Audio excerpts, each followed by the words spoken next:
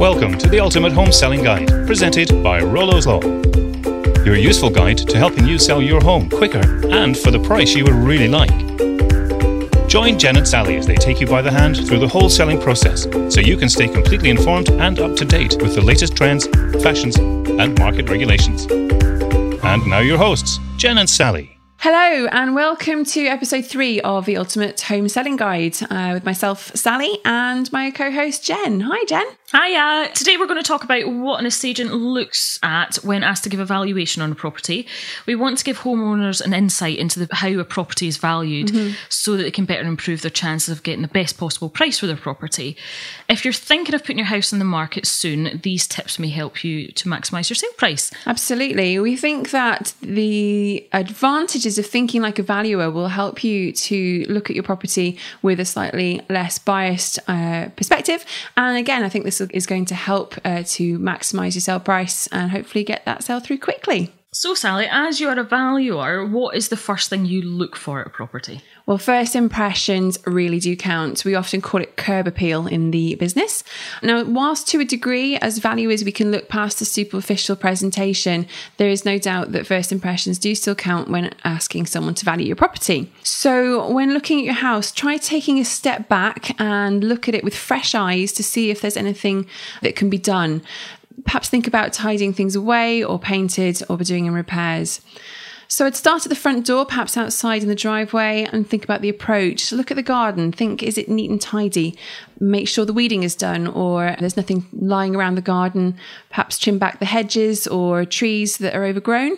And even things like hiding the weeding bins, because it just adds to making the property look a bit more presentable. Look at the front door and around the windows. Do they need a bit of a fresh lick of paint or perhaps a clean? All these things add to that all-important first impression. We need to remember that you don't get a second chance at a first impression. You're right, Sally. It's the basics that people seem to forget. Absolutely. What about inside the house? Again, it's back to basics, Jen. Think about cleaning the house from top to bottom. Remember to check for cobwebs, dusty skirtings, remove limescale or clean or repair the grouting.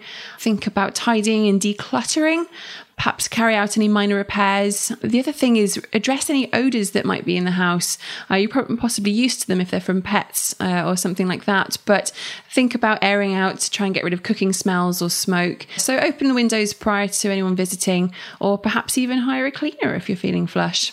Thanks, Sally. These are also great tips for when you've got viewings too. You'll thank yourself for starting the decluttering process early because it'll make the move when you do sell much easier. Absolutely. I remember you telling me about a property you went to recently that was a lovely house in an upmarket area, but as you drove up, one of the first things you noticed were the weeds that were growing up through the gravel driveway. You did mention that it made the property look shabby and immediately gave you the impression that the house wasn't cared for. However, it's not normally the case.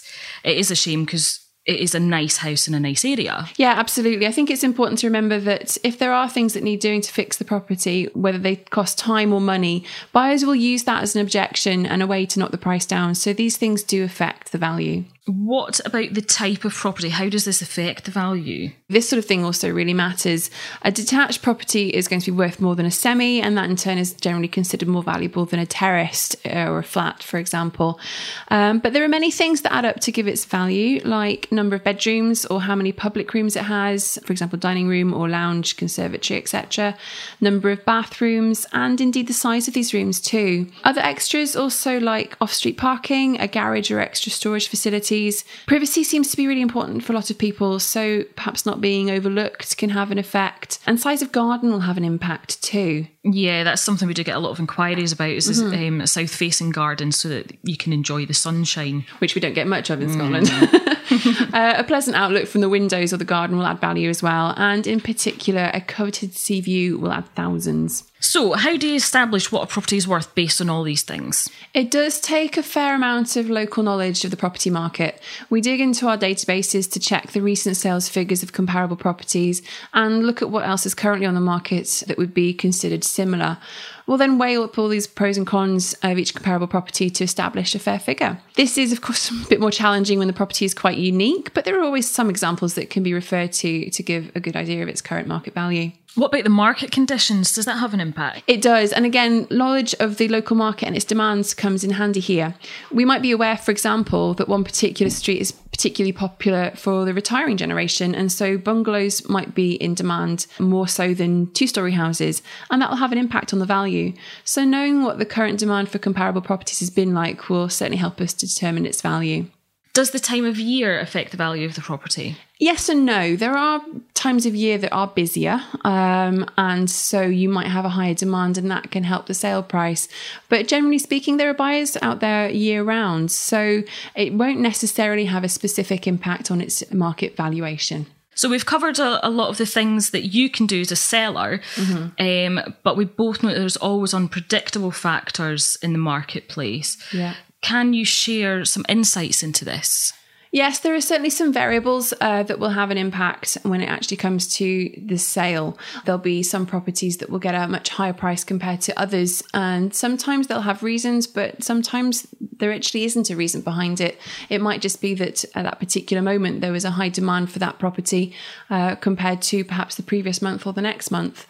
We can't always predict these things. And so the sale price don't always match up to its original valuation. But what we can do is just work with the knowledge that we've got to get a fair value at the time of the valuation. Thank you for that, Sally. So to summarise, there are things that you can't change about your property, such as the location, property type, garden size, but you can present your property in the best possible light to make sure the first impression is good.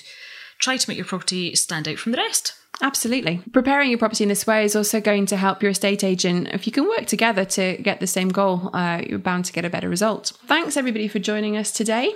I hope this has been of help to you. If you've got any questions or feedback, we'd love to hear from you. Please feel free to tweet us as usual at Rolo's Law or email us on homesellingguide@rolos.co.uk. Look forward to speaking to you next time. Thanks for your insight today, Sally. I'm looking forward to covering a new topic next time. Thank you for listening to the Ultimate Home Selling Guide, presented by Rolo's Law. You must not rely on the information in this podcast as an alternative to legal advice from an appropriately qualified professional. If you have any specific questions about any legal matter, you should consult your own solicitor. You should never delay seeking legal advice, disregard legal advice, or commence or discontinue any legal action as a result of any information shared in this podcast. Please visit Rolo's at www.rolos.co.uk for the most up-to-date legal advice.